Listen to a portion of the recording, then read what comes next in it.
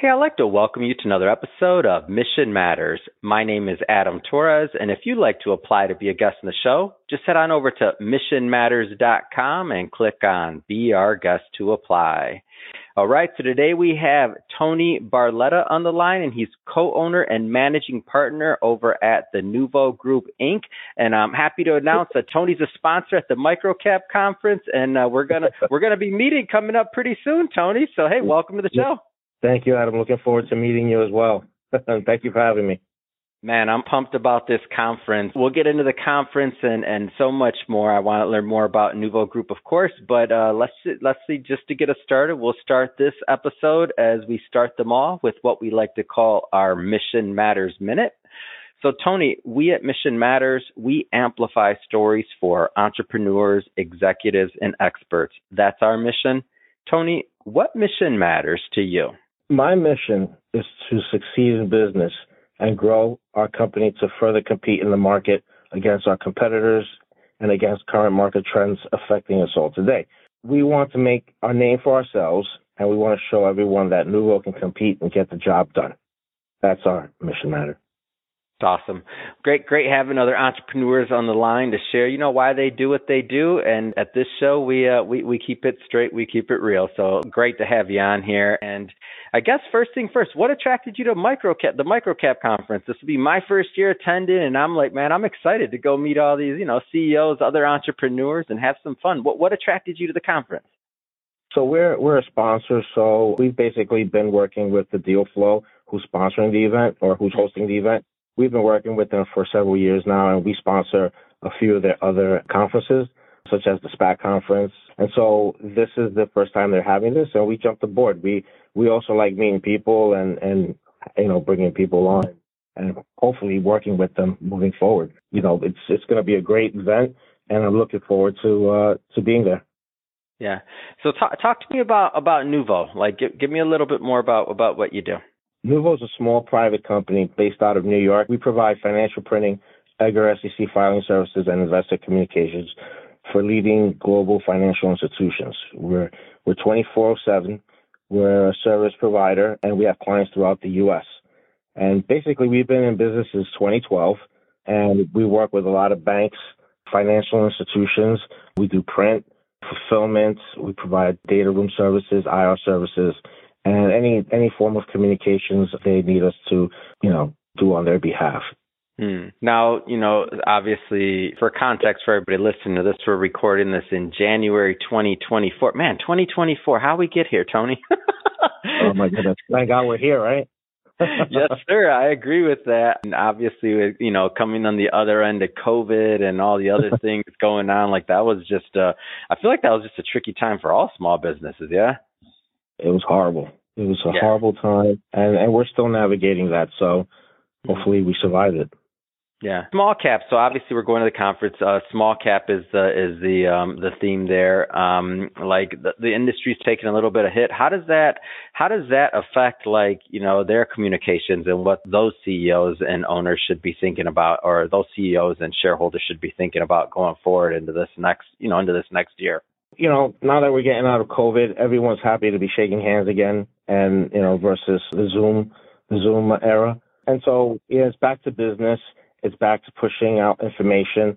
That really never changed. And, we were there during the difficult times to be able to help our clients move that information forward. We were pretty prepared, for those pitfalls, and we were able to navigate those hard times.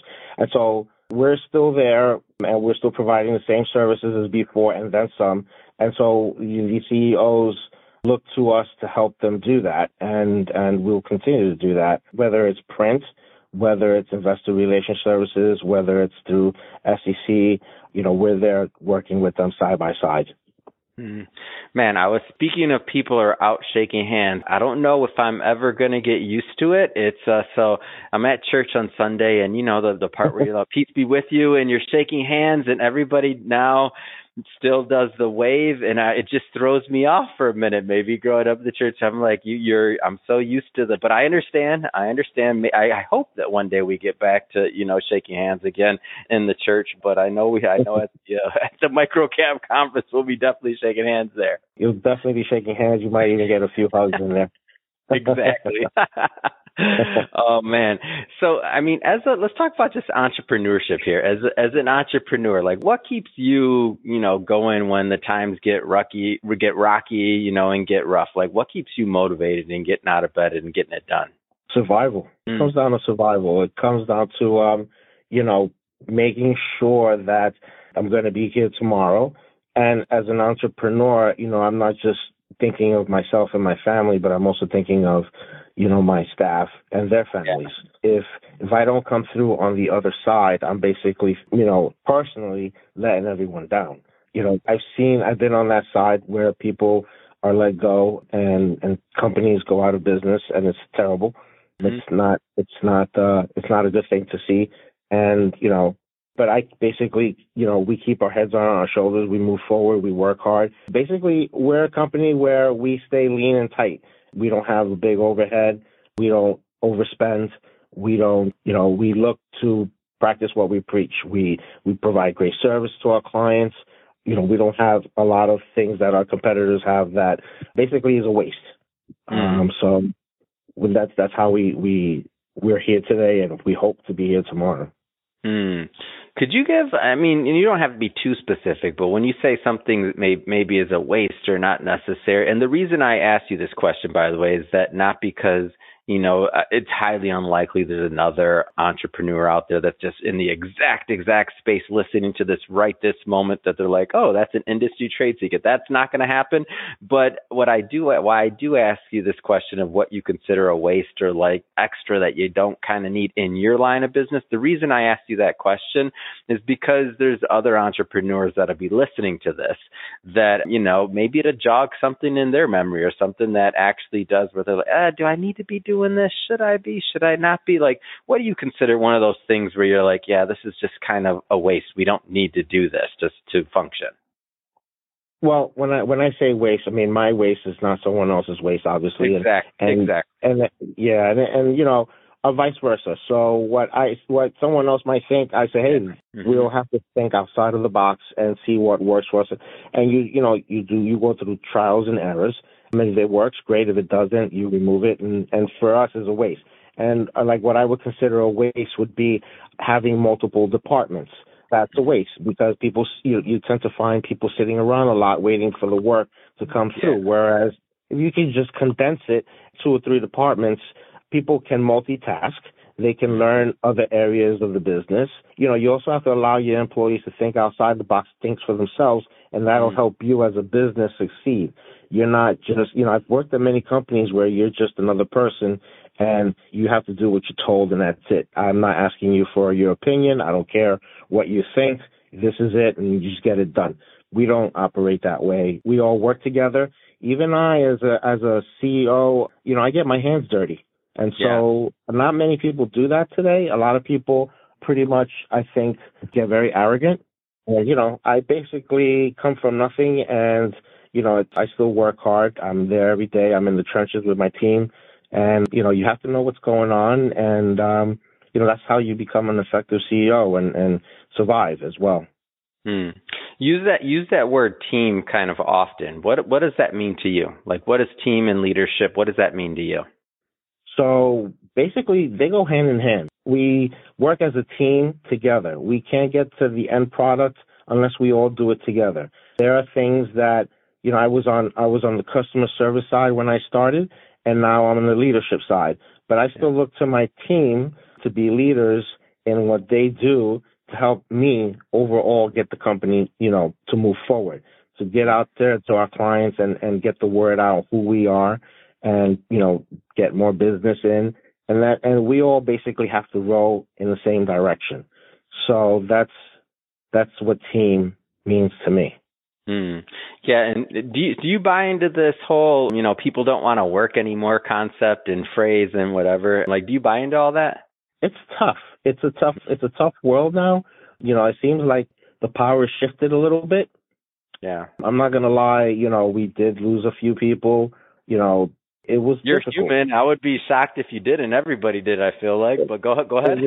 It was different. Yeah, We're it was all human, difficult. yeah. It was hard, and it was like, it was almost like I had my heart broken, and it was like, what did I do? You're like in that kind of relationship, because when we bring staff on, we like to make it like a family thing, and we hope they would stay on forever. So when you lose somebody, it's never a good thing, unless obviously it's for, because things just didn't work out. But yeah. It's a power shift. Basically, you're navigating rough waters. It's kind of like a little bit of touch and go. We still operate remotely, and, things are different. So you have to keep an open mind, and you have to discuss, how to keep a balance. Now we basically have staff all over the U.S. And so, whereas before we were just based out in New York, we had employees come into the office. Now we're basically, when COVID came into play, we hired staff all throughout the U.S. I mean, while that's great, there are people out there that I haven't met personally. Isn't that a trip? Isn't that a trip? Like, did you ever think like that's one thing COVID did, is it kind of sped that up? To me, that's still a trip. Yeah, but it's scary because when we first started this, that's not how we envisioned the company going. We would do company outings, we would have meetings. And so, that really doesn't happen anymore, because obviously we can't have different outings in different countries, and we can't have people fly in for one day to do events. So, there are other ways that you have to try to figure out. Maybe, I don't know, send some of your staff to a game wherever they are, or figure out how to compensate them. Obviously, financially, that's always a plus. But yeah, it's tough. It's tough. Yeah, and I think what's super interesting to me about this piece of, like, even the remote part of it is there's new possibility, like before, and I'm not arguing for one way versus the other. Like, I think for every organization, those are personal choices, right, for their business, and there's a lot of infinite variables.